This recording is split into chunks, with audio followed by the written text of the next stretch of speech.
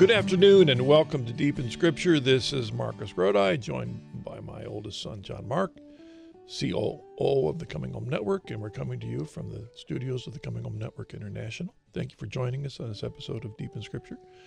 We're going to jump into a long discussion today because I am in the process of having to prepare a talk to give at a marriage dinner in a couple days.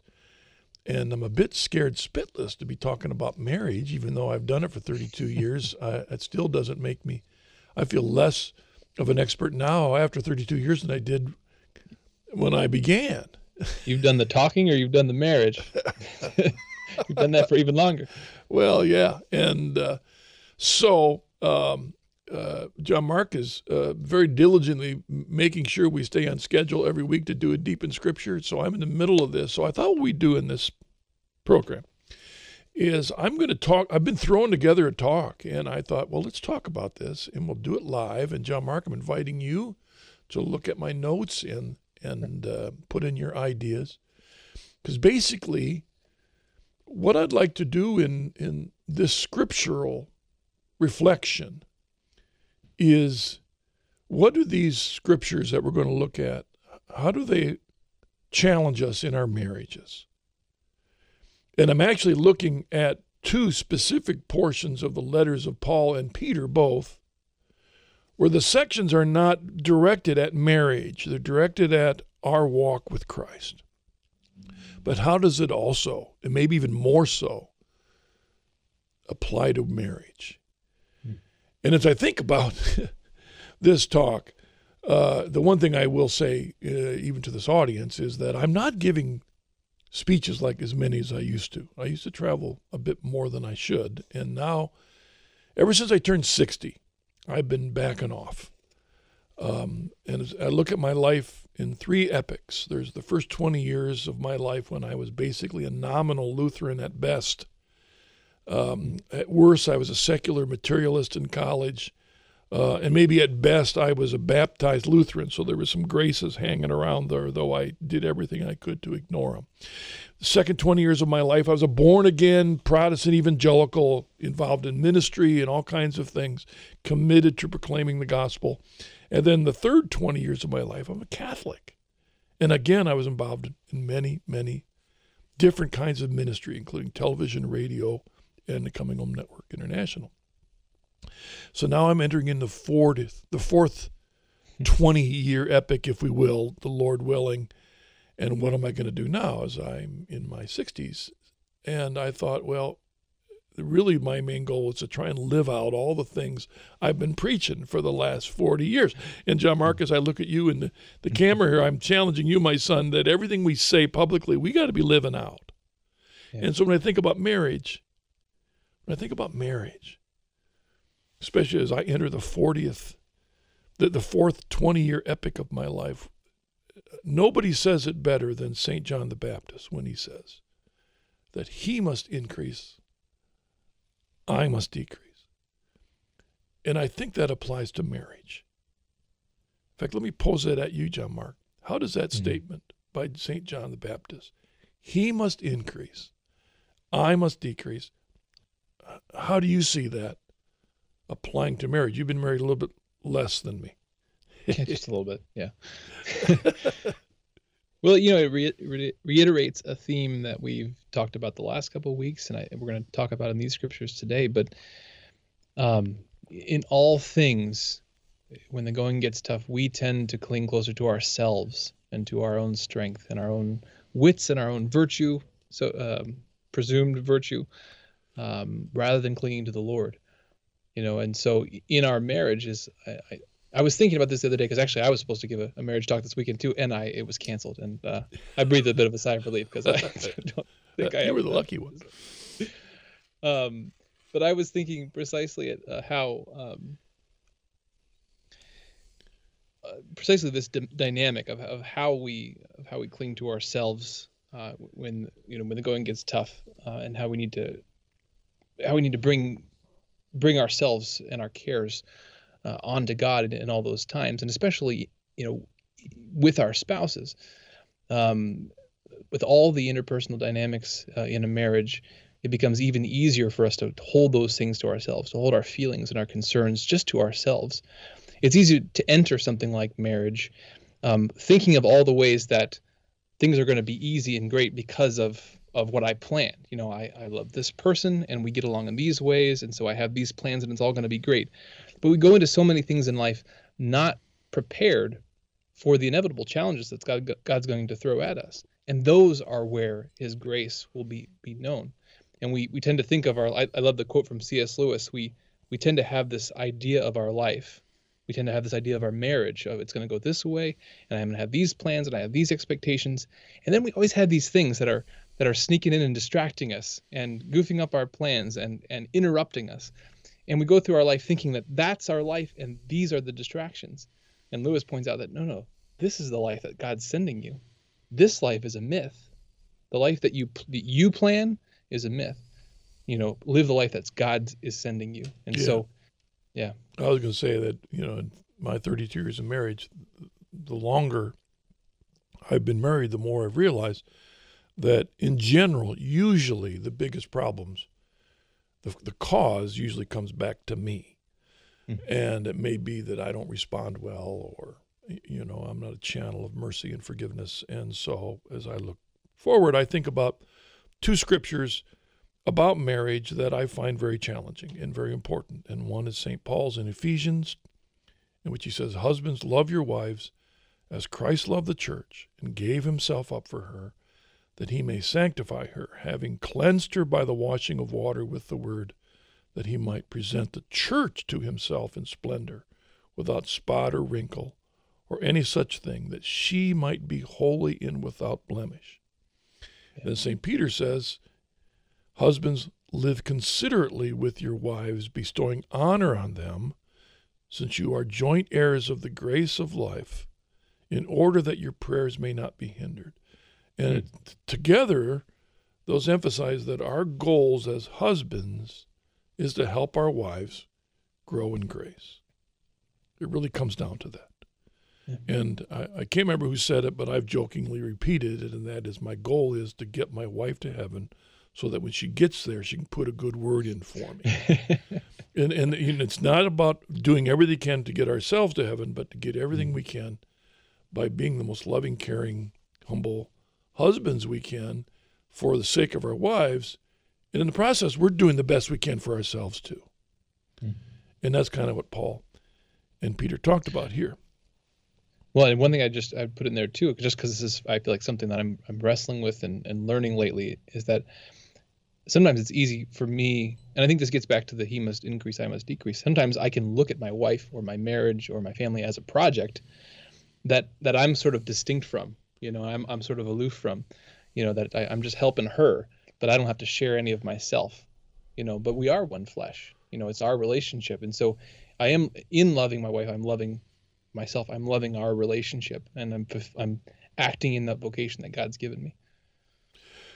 Well, when Marilyn and I, 32, almost 33 years ago, picked out our wedding bands, we had engraved on the inside of each ring a reference to one of my favorite scripture texts, one which I've always considered crucial, not only to our life in Christ, but especially for a successful marriage.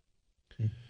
And the irony is I can't even take the ring off my finger now. So, I can't even read it. It's in there. Sure. And, I'm committed to marriage for the rest of my life because I can't get the ring off my finger. I'm joking. But what I had written in there, engraved, is Galatians 5:22-23. Just that reference was there. So what does that reference say?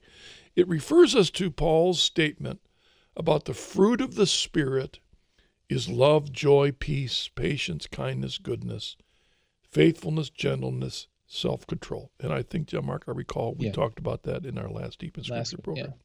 Yeah. Mm-hmm. So we're going to expand on what we discussed last week a little bit more, particularly in relationship to marriage.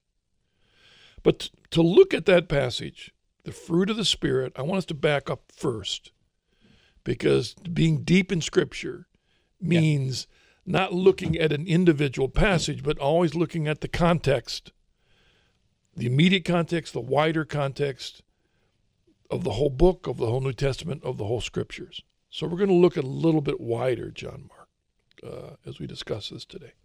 So first, the context of St. Paul's letter to the Galatians. We don't have time to give a huge context, but let's just at least back up to verses 16 and 17. When Paul writes this, he says, "But I say, walk by the Spirit. Do not gratify the desires of the flesh, for the desires of the flesh are against the Spirit, and the desires of the Spirit are against the flesh. For these are opposed to each other to prevent you from doing what you would." And so we have this battle that St. Paul refers to here. First, he calls us, we got to walk by the Spirit. But he digs deeper and says that beneath this call to walk by the Spirit is this inner battle that we have inside of us between the desires of the flesh and the desires of the Spirit. And so before we get into that, I want to remind us of something. And that Paul says in 2 Corinthians 5:17 that if anyone is in Christ, he is a new creation. The old has passed away. Behold, the new has come. So we have to remember, first of all, Paul's writing to Christians. He's writing to baptized believers. We have to remember, regardless of how we feel, or regardless of how we even live in our faith, that we, by faith and baptism, have been changed. And we are new creatures. The old is gone, the new has come. And we have indwelling within us the Trinity. Mm-hmm. And this is profound. And I said I wanted us to reflect on St. Paul as well as St. Peter in a bigger context. That's what St. Paul said in 2 Corinthians.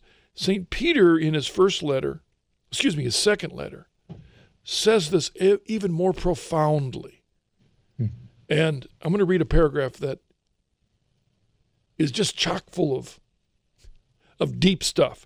Yeah. St. Peter says, "His divine power has granted to us all things that pertain to life and godliness, through the knowledge of him who called us to his own glory and excellence, by which he has granted to us his precious and very great promises, that through these you may escape from the corruption that is in the world because of passion, and become partakers of the divine nature." Now, I wanted to back us up to that, because as we enter into discussion about the desires of the flesh and the Spirit, the fruit of the Spirit, the works, we get into that, we got to remember that this is what's happened to us. This is the ground that in baptism by faith through the sacraments we've been changed, and we are becoming partakers of the divine nature. That's the indwelling Holy Spirit. That's the work of grace, so that we can fight against the desires of the flesh, or the corruption of the flesh, the world, and the devil through the passions that are in us because of these promises that we've been made. Now, your thoughts on that, John Mark? Yeah, I mean, this idea of transformation, and not of doing away with what's there, but grace builds on our nature, because, of course, all that is good in us, God has created us, and so our bodies are good, our nature is good, but it's corrupted through sin. Well, that's a good point, because we got to be careful of interpreting this as the Gnostic battle between the spirit and the flesh. The spirit's good, the body's evil, and that we are just, like Descartes said, we are spirits trapped in a body. No, that's wrong. We are not just spirits trapped in a body. We are whole beings. But it is a transformation. It's going back to everything we thought we knew about ourselves and life, human life, all of what it means to be a human being, and looking at it through and with the Spirit. And so that what we're doing is not of ourselves, but of the Spirit. We look to the Spirit, and it's in the Holy Spirit that we then proceed out and to do God's will. Because also, nothing that we do, the question is, what is God's will for our lives? If we've been called to marriage, again, we're talking about marriage, that is a calling in itself. And so to step into God's will and to rely on his Spirit is to be seeking the fruits that he wants to bring about through humans as male and female and as married. Yeah, when I think about my years in ministry, and in the years I was a Protestant pastor, I did a lot of marriages. Did premarital counseling and performed a lot of marriages. And Lord have mercy, whether I did a good job at that back when I was a non-Catholic Christian. But as I look back over all these years, the one thing that jumps out at me when I think of this passage in relationships, especially, John Mark, we got to recognize we aren't talking to wives. We're talking to husbands here. Right. I mean, that's our focus here is other guys. We really have to admit that. Is that we make the commitment to get married. We go through premarital counseling. We go through all that. We go through the rehearsal dinner. We have the bachelor party. We go to the ceremony. We go through the sacrament of marriage. We exchange rings. We say yes. We go through all that. And then we walk out of the church completely changed persons, right? No. Through the sacrament, we have become one. In this mystical way. But the truth is, the desires of their past, the desires of the flesh, the desires of us as individual men remain for a while. And they don't just go away. Just like when we're baptized, especially if we're baptized as adults, yes, we're new creations, but the desires can remain. The concupiscence remains. We go through confirmation and catechet, it still remains. We go to the confession, and we're cleared. We're forgiven. We're cleansed, but the desires remain. It's a constant battle. And that's why Paul, in his writing to Christians, isn't telling them, hey, you guys have no desires of the flesh anymore because you're in Christ. No, the reality is. And that's why Paul in Romans 7 says, Egad, I know what I'm supposed to do, but I don't do it. What's wrong here? Because sin dwells within me, he says in Romans 7. So with the spiritual battle of the desires of the flesh and the desires of the Spirit, in other words, the Holy Spirit is inspiring us, if you will, to be different. But we still have a part of us that doesn't want to be that way. And I remember St. Francis de Sales talks about that in his wonderful book, Introduction to Devout Life. We have these desires going in different directions. One's from the devil and one's from God. It's portrayed in those old comics, with the devil on your shoulder and the angel on one shoulder. Well, these inner desires show themselves in our actions. And in Galatians 5:19 through 21, St. Paul talks first of all about how the desires of the flesh exude out of our inner being and show themselves in the real world. And he calls them the works of the flesh. And he says, now the works of the flesh are plain. I love it when he says are plain, because what he's saying is that every single person, as a result of conscience, knows that they're wrong. We all know. Everyone in our conscience knows the wrongness. Now, we can cover up that over time and ignore it until we've squelched it, but they're plain, he says. Fornication, impurity, licentiousness, idolatry, sorcery, enmity, strife, jealousy, anger, selfishness, dissension, party spirit, envy, drunkenness, carousing, and the like. I warn you, as I warned you before, that those who do such things shall not inherit the kingdom of God. I look at that list and it describes my fraternity life back in college in the early 70s. I look at what's funny, John Mark, is you look at the news today, And the politicians are right and left destroying one another because they're going back 20, 30, 40 years because of what somebody did 20 or 30 years before. And they've got to resign everything because you did something bad 20 years ago. I mean, there's not a one of us that doesn't have something we did wrong 10, 15, 20 years ago. And the point is that's why a culture that doesn't understand integrity, doesn't understand hypocrisy, does not understand forgiveness, does not understand forgetting and moving onward, forgetting them. It doesn't understand it. It's going to implode because of the craziness of this secular system.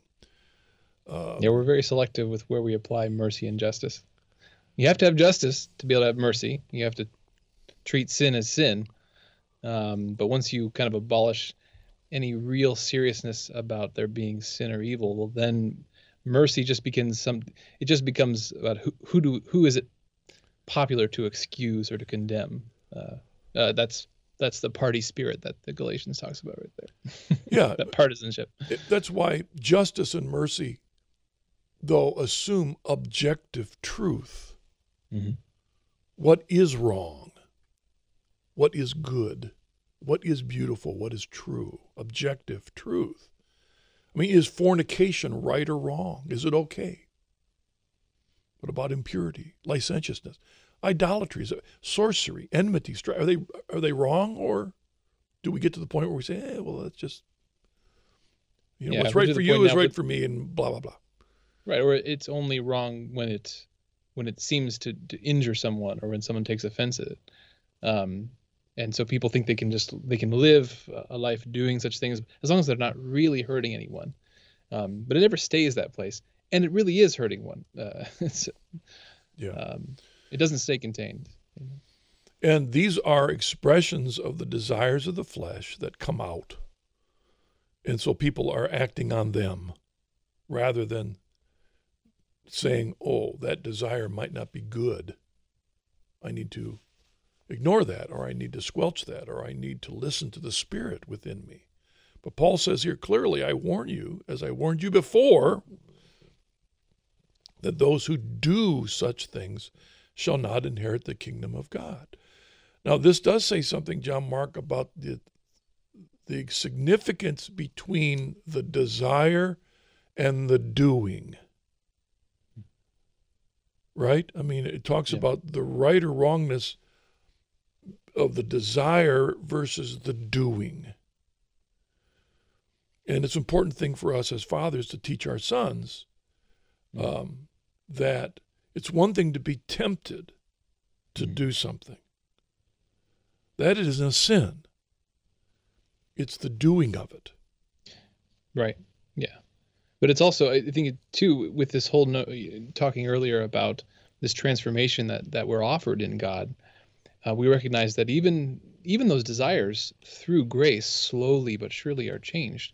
When we have those, we don't have to act on them, but we still are oppressed by them. When we first again come to the faith, or come to a friendship, or come to a marriage, we enter into any of these situations very broken people from the very start. But the growth in virtue, see, that's the other thing here. Our life in Christ is not just to be a bunch of good things we do. I mean, we rightly with certain Christians are suspicious of getting too much focused on what we do, the project that we make of pulling ourselves up by our bootstraps. No, God transforms us. He shows us the goal. He shows us what to do, but also we're transformed so that slowly but surely our desires, we begin to desire what we ought to desire as well. It starts first by recognizing that our evil desires, come out of our brokenness, come out of our sin. But we give those desires to God too. We ask for God's healing, but it all comes back to, whether we're asking and inviting Him to increase in our life, so that we really can put on the new man, and so that even our desires, the very things that our heart longs for, that our heart's attached to, become transformed as well. I think about, I can't speak for women, I'll just speak for guys, that before you're married, before you find that woman that God has drawn your heart to, you very rightly may be looking around a lot, because you're looking at available women, women at church, women at work, because you're trying to find the right one. And so for a while there, your desire is very widely cast, if you will. Well, when you get married, that desire has to stop, because and a person might have been feeding that for years and years as you're looking for right reasons. But then when you get married, that habit has to stop. And when you look at the world today, broken marriages all around, I'm thinking part of it is that people aren't making an effort to squelch that habit they developed before, the habits they developed before marriage continue on. Yeah, and I think not really taking the scripture seriously when it promises us this transformation. It promises these fruits of the Spirit. I think some people can go through life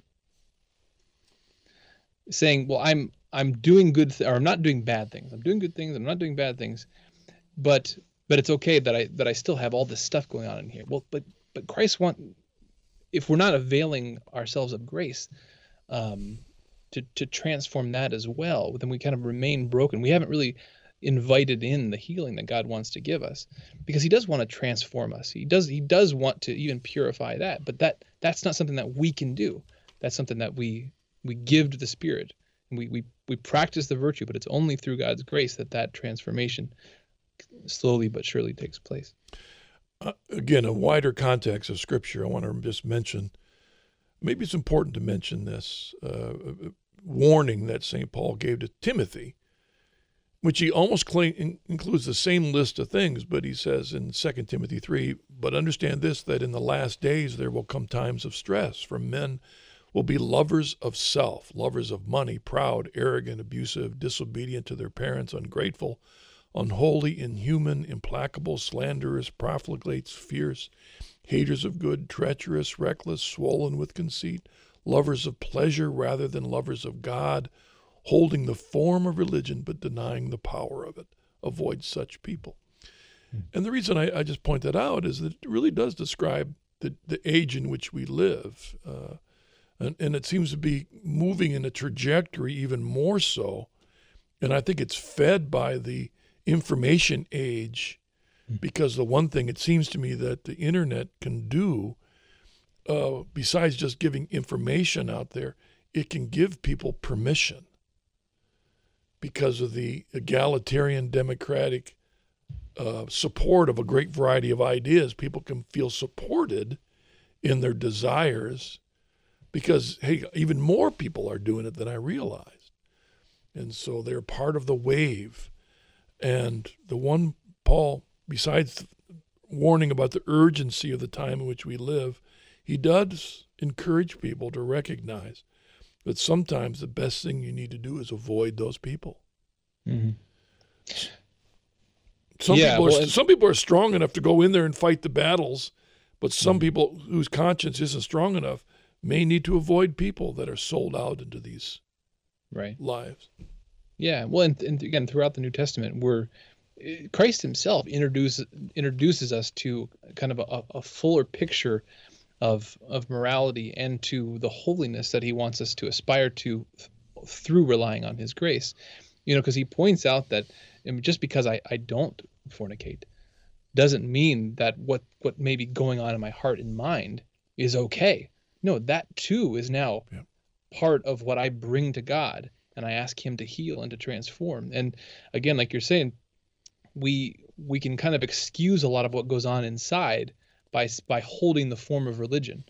So I'm basically a good person. I go to church. I don't, out on the outside, I'm not unfaithful to my marriage. I don't lie or steal or cheat. But what's going on the inside? On the inside, jealousy, anger, enmity, many things on that list are things that really only happen on the inside. Whether or not they manifest on the outside, that stuff's really going on. And that too is what we bring to God and ask his forgiveness for, but then also his grace to transform us into the image of Christ. So we have the battles of the desires within us, and they on the one hand, Paul says the desires of the flesh can show themselves in these different ways. And if we're talking about marriage, you go down that list, and there are a list of reasons that marriages fail all around us. These kinds of things are happening in our culture and destroying our marriages. And it's easy to point fingers out there and see it's happening out there, but as you point out, John Mark, the desire for these very things may be very resident inside of us. And so we need to help to battle that. And that's why, thirdly, as we look at this, that the Spirit that dwells within us through our baptism and the sacraments has produced the seeds of virtues that Paul calls the fruit of the Spirit. It's interesting that with this battle of the desires inside, that he parallels the expression of the flesh, the works of the flesh, he parallels them not with works of the Spirit, but fruit of the Spirit. Yeah. And there's something unique about that. Yeah, I thought that was fascinating. You pointed out, I had thought about that, with, again, especially with what we were talking about earlier, that on the flesh side, even when we're trying to be good, if we're relying on ourselves, then the fruit of our work is still the work of our flesh. It's still, if what's coming out of me is just me, if it's apart from God's will, if it's apart from the Spirit, it's still just a work of the flesh. And the notion of fruit, we were talking about the analogy of the farmer. The farmer, he doesn't create from scratch. He doesn't create ex nihilo like God can. He works with what God has created to bring about this fruit. So it has to be a cooperation with God. And so we have this parallel of the works of the flesh on the one hand with the fruits of the Spirit. When we can't force the fruit to happen, we have to cooperate with the Spirit to allow these fruits to blossom in us. When I wrote my book, Life from Our Land, I included in it a joke. I don't know if you remember that joke that I included in it, the story about the traveler going through Scotland, and the traveler passes this absolutely breathtaking, beautiful garden. Oh yeah. It's just beautiful. The rows of and the plants are just busting and with fruit and vegetables. It's beautiful, and the travelers looking at it are amazed. And as they're looking, all of a sudden the Scottish gardener pops up behind a bush, and the visitor says, "What a wonderful garden God has given you. You are so blessed. You're so grateful to what God has done in that garden." And I don't do a good Scottish accent, but the Scot says basically, you should have seen what it was like when God had it to his lonesome. And what that does, it points out, that when God had that garden all by himself, it was a mess. It's a partnership. It's a partnership that God chooses to enter into with us, in his great, in the great humility of God. Again, obviously he doesn't really need us to make a garden. He doesn't need our prayers to make a difference in the world. But in the great mercy and humility of God, he invites us to participate with him in creation, in his works. He waits on us. The great humility of the God of the universe to wait on us to cooperate and to bring about the fruits of the Spirit is just astounding. Well, and that Scottish gardener was not saying, "Look what I did," because right. God produced the vegetables, God produced the fruit, God produced the leaves, God produced all of that stuff. But we needed God in his mysterious will chose us to be together. The fruit of the Spirit comes out as a result of the grace that we've been given through the sacraments, through baptism, through confirmation. The indwelling Spirit, the divine nature that Peter talks about, produces fruit in us. It comes out. The fruit of the Spirit, and it's interesting, the Greek isn't the fruit, plural, of the Spirit are. It's the fruit of the Spirit is love, if you will. And all these other things, joy, peace, patience, kindness, goodness, are expressions and aspects of love, of the charity of God. And they grow in us. They grow out of faith and baptism and confirmation, result of the Holy Spirit dwelling within, our walking and remaining and abiding in the Spirit. The seeds of these virtues are planted within us, whether we feel them or not. And frankly, whether there's much evidence of these qualities and virtues in our lives, they're there. That's the promise of the sacraments within us. And they're waiting to sprout, like that garden before the Scottish gardener showed up. They were waiting for that gardener to do his part.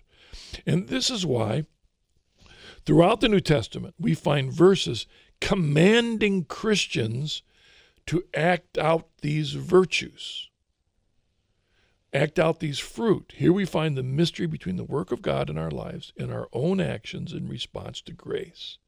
And we have received the fruit of the Spirit, but we must act on them. John Mark, if you would, there's a great passage in St. Peter that really emphasizes the other side of this. We have the fruit of the Spirit in that passage from the second letter talks about our side of this. The 3:14-18? No, the second Peter comes from 2 Peter, but chapter 1, verses 5 through 7. Do you have that in front of you? Should I read it here? You better read it. I lost my place. I'm sorry. And this is an awesome passage. And St. Peter writes. Oh, there it is. Yeah, go ahead. You find it? Okay. Yeah. Why don't you go ahead and read if you found it? Okay. For this very reason, make every effort to supplement your faith with virtue, and virtue with knowledge, and knowledge with self-control, and self-control with steadfastness, and steadfastness with godliness, and godliness with brotherly affection, and brotherly affection with love. I love this passage for lots of reasons. One, it emphasizes that we are to make every effort to bring the fruit of the Spirit alive in our lives. We just can't presume, I've been baptized, I'm changed. Hey, here I am. No, it takes every effort we have. Paul says in another place, work out your salvation with fear and trembling. It takes our effort. Yeah. What I also like about this is, and this is, again, I love this staircase idea.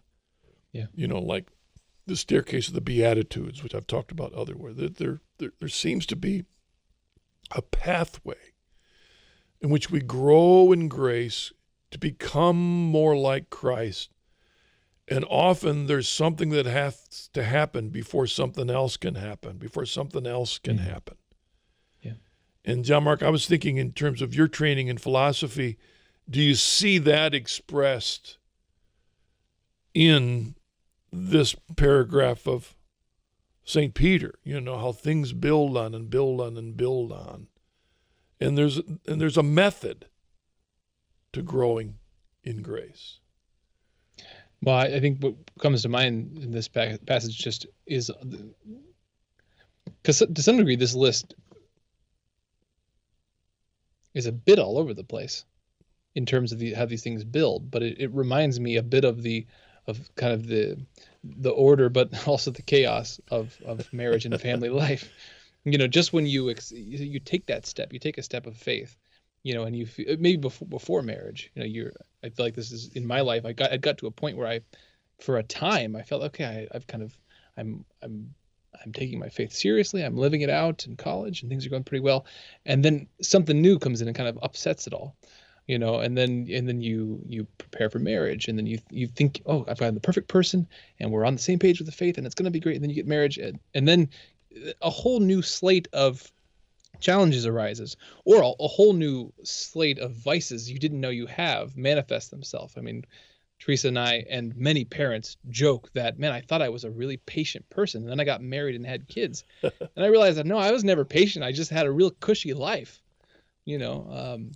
And so there is a building on these things, and in God's providence, I think He tends to bring you things in the order you need them. You know, and that's why, again, we shouldn't look at challenges or interruptions or unexpected things. We should try to see the hand of providence. And there's a reason this is showing up now, and it's my response to the grace He offers me in this moment to make the best of this thing, so that He can bring these fruits out of that experience. If you live by yourself, you can go a long time without having to be merciful, or without having to say I'm sorry, or without having to be forgiven. You can go a long way and then just get married. And you can't go very long at all without the call. The reason I love this, is I think it was Augustine that said that what comes first, knowledge or faith? Faith comes first, to understand. Faith and understanding, right? Yeah. And so we see that in here. For me to grow in virtue, I first need to have faith. And then through the virtue, living out that faith, it opens the mind and heart to growing in knowledge. For me to have self-control, I got to know first to be self-controlling. And what to control and why and where it's going. What are the right desires? What does it mean to be a human? What is my purpose and my destiny? Why was I created? So we see this faith that opens to virtue, which then opens us to knowledge. It helps us know how we need to be self-controlled. That self-control leads to being steadfast. The discipline of that's what Lent's all about, and that steadfastness is what leads us to godliness. And then that godliness is what allows us to see what brotherly affection really is. And I'll just an aside, we look at the scandal today of people misinterpreting brotherly affection, and I think it's because they lack these other things leading up to it. That's actually a great point here. Talking about virtue, I've been doing a personal study on the virtues the past couple of years, and I'm amazed that in my own understanding of many of these and what seems like I hear out there, on all the cardinal virtues, for instance, so prudence, justice, fortitude, and temperance, we often emphasize simply the negative side of the virtue, but we don't recognize the positive fruit of the virtue. And so I think temperance is the greatest example of this. When we talk about purity, we tend to just think about not being impure. So we talk about being, the purity of heart we're called to, the purity as a virtue that we're called to. We tend to just think of, not doing X, Y, and Z that's impure, fornication or whatever those things are. But what's the positive side of temperance? And I think this brings that out a little bit, is that the reason that we temper our desires, many of our desires that in their root are good, desires for food and for drink and for sex, these are all desires that came from God, that they have a purpose and a plan. But we temper them. Why? Because they're bad? Because we want to get rid of them? No, we temper them because our heart is to remain pure and available to be attached to that which it should be attached to. And so starting, earlier on, having virtue and knowledge leading into self-control and steadfastness. Steadfastness, it could be another term for fortitude and courage here, that the growth in these virtues paves the way. It tends the garden of our hearts so that we're available to love. The thing is, when we're driven by passion, we can think that we're great lovers. This really pertains to marriage. We come to marriage, and because we're caught up in the honeymoon experience of being in love with someone, we tend to think, man, I am courageous, and I'm a servant leader, and I love this person. I'd do anything for her. And that's good, but we have to also recognize that what's driving us right now is a lot of passion, and that's not bad. But we do realize that past that, we need to grow in a lot of virtue to truly remain acting in love with that person. And this tempering of our desires, and this growing in courage, this growing in knowledge, that's what purifies our heart so that it's able not to be stoic and cold, but so that it can truly love the other. Which is, the end result of this list that Peter gives us. I will point out, note that Peter is saying very strongly that faith alone isn't sufficient. Yeah. You have to supplement that. It begins with faith. And then I'm going to also say that means that baptism and the rest of the sacraments aren't sufficient. Just getting the seeds of the fruit isn't enough. You've got to act on them. We must affirm the existence of the grace and fruit in our lives because of the work of the desires of the Spirit, and even more to make every effort to be loving, be joyful, work for peace, be patient, be kind, insist on goodness, be faithful, be gentle, and exercise self-control. That's the other side of the fruit of the Spirit. That's our part to it. That's how we make the garden grow, so the fruit show themselves in our lives. So we have these battling desires, and they can express themselves in things that are wicked, or they can express themselves in things that are good. And if you will, the question is, who are you going to imitate? That's the point. Who are you imitating? And we're called to imitate Christ. And both St. Paul and Peter emphasize how important this walking by the Spirit is. And let me read a couple scriptures at the end of both of the sections of Scripture we've been looking at. Peter goes on in 2 Peter to say, "For if these things are yours and abound, they keep you from being ineffective or unfruitful in the knowledge of our Lord Jesus Christ. For whoever lacks these things is blind and short-sighted and has forgotten that he was cleansed from his old sins." I love that statement. I really do, because he's saying if we do grow in these things, if we respond to grace, they keep us from being ineffective or unfruitful. In other words, the fruits themselves, if we're responding to them, that almost multiplies our ability to know our Lord Jesus Christ. If we're lacking them, it goes in the other direction. We can become blind to the work of God in our life and forget that we've been changed. I was going to say that's part of the problem we've got in our culture today. Right. It reminds me of to he who has more will be given, and to he who has not, that'll be taken away. There's always a mystery there. Like what, at first glance in the Bible, that's always such a mysterious passage, because and it's this mystery of God giving you these seeds, planting this in you through his grace, and then, again, in the awesome humility of our God, waiting for you to respond to that, and then giving you more in response to that. I mean, we cooperate with him, but it still all comes back to the Spirit working out those things in us, And so again, there's always this temptation.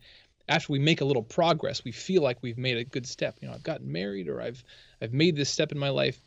There's always then the temptation to then back away from the Spirit and say, I've got this now. I'm a decently virtuous person. I'm strong. I got this all together.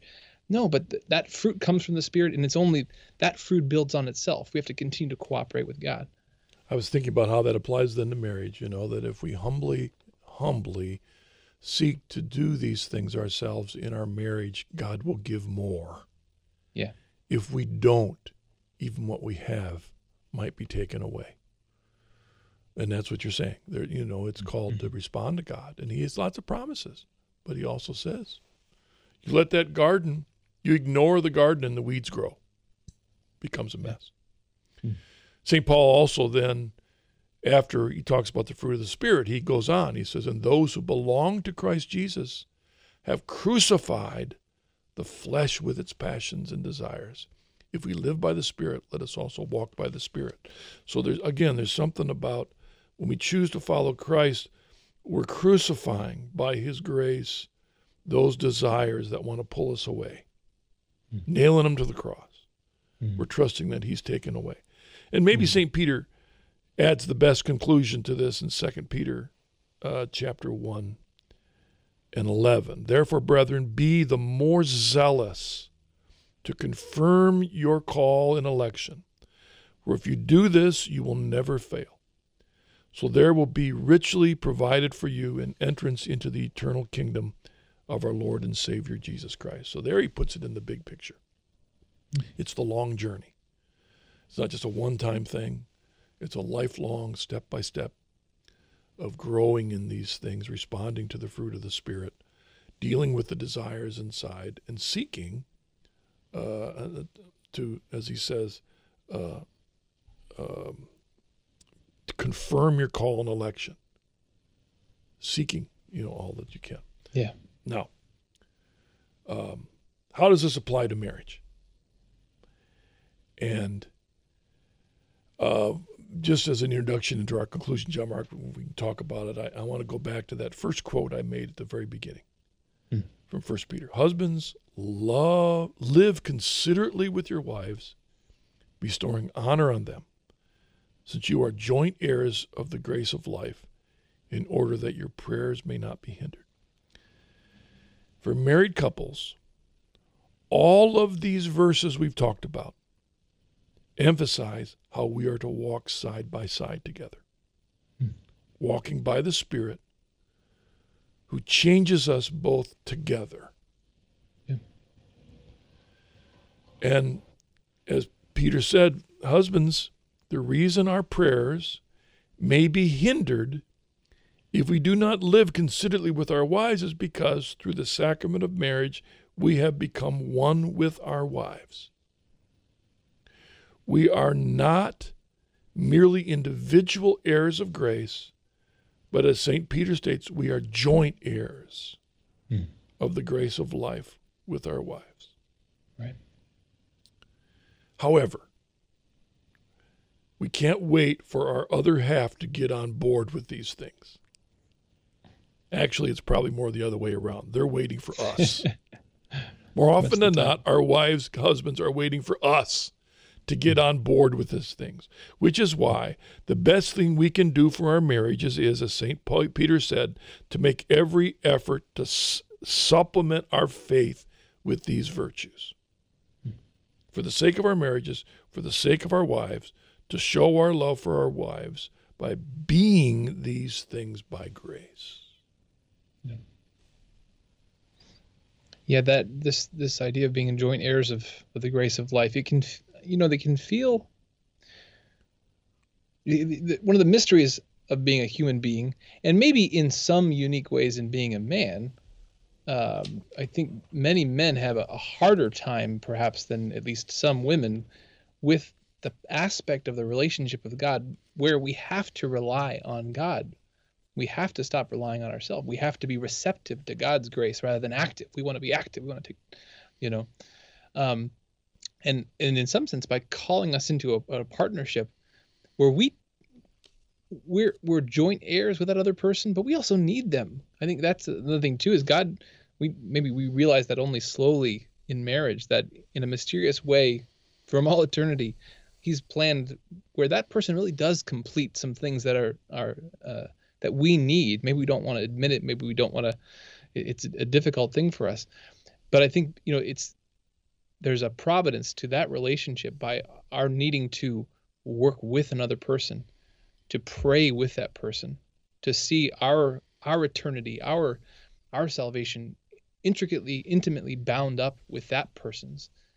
That's a great aid in our trying to live out what John the Baptist called us to, that he must decrease, he must increase, I must decrease. Yeah. And maybe the best thing, the simplest thing to close with is, what can I do to better my marriage right now, every day? And one way to do that is to pray that the Lord will empower us to live out the fruit of the Spirit that we've received by the sacraments. How today can I be more loving? And we remember, love is not primarily an emotion, it's an act. It's an act of giving. How can I give? How can I be joyful in my marriage today? Lord, help me. How can I make peace? How can I make peace? How can I be more patient? Lord, help me. Kind. Are there ways in my words and my facial expressions I can be more kind? Goodness. How can I help goodness grow in my family? Faithfulness. Am I unfaithful in not just my actions, but my thoughts and in my use of time and things? Lord, how can I be more faithful? Gentle. How can I be more gentle in the way I treat my spouse? And self-control. Lord Jesus. Yeah. Help me with this. And I'd say, I think an important part of that prayer is precisely looking at that list. And we think back to that list earlier where we have these fruits of the Spirit building on each other. I think sometimes the trap we can get into is there's a variety of good things we could work on or good things we could do. But those can also be an excuse for not listening to what God is speaking into our life at that moment. We can lean a lot of our own perceived righteousness. Well, I'm pretty good in this area, in this area, in this area, and I'm working really hard in this area. But when I think we approach these fruits of the Spirit, we think about our marriages and we ask, how can we do better? In particular, what is the Holy Spirit putting on our hearts, convicting about us of what is the thing, maybe the thing we've been avoiding, maybe the thing that's the elephant in the room. What's that thing? And then the first recourse isn't to go out and tackle it as a project. It's to say, Lord, is this what you want me to address? Is this what you want you to work on fixing? Give me the grace. Show me the way. All right, John Mark, thanks for that. Thanks for joining me today. All of you, thanks for joining us. John Mark, as we close, do you want to make any comments about our work? Yeah, well, again, thanks as always for listening to Deep in Scripture, and thank you for being a part of the Coming Home Network. Again, if you're not on our email list or our mailing list, please go to chnetwork.org/join. We are a network of converts to Catholicism, as well as people on the journey to the Catholic Church, as well as many lifelong Catholics who are supporters of the work. And we are a network of sharing the stories of what God's done in our life and learning and trying to grow in these fruits of the Spirit through prayer. So we invite you to be a part of that and to receive the newsletter each month. That's, again, chnetwork.org/join. All right. Thank you, John Mark. And thank you for joining us. Look forward to being with you again next week. Deep in Scripture is a production of the Coming Home Network International. To hear more episodes, view our full archive of written and video conversion stories, participate in our online community forum, and more, visit chnetwork.org. You're also invited to explore free membership in the Coming Home Network and receive support on your own Catholic journey. Again, visit chnetwork.org for more information.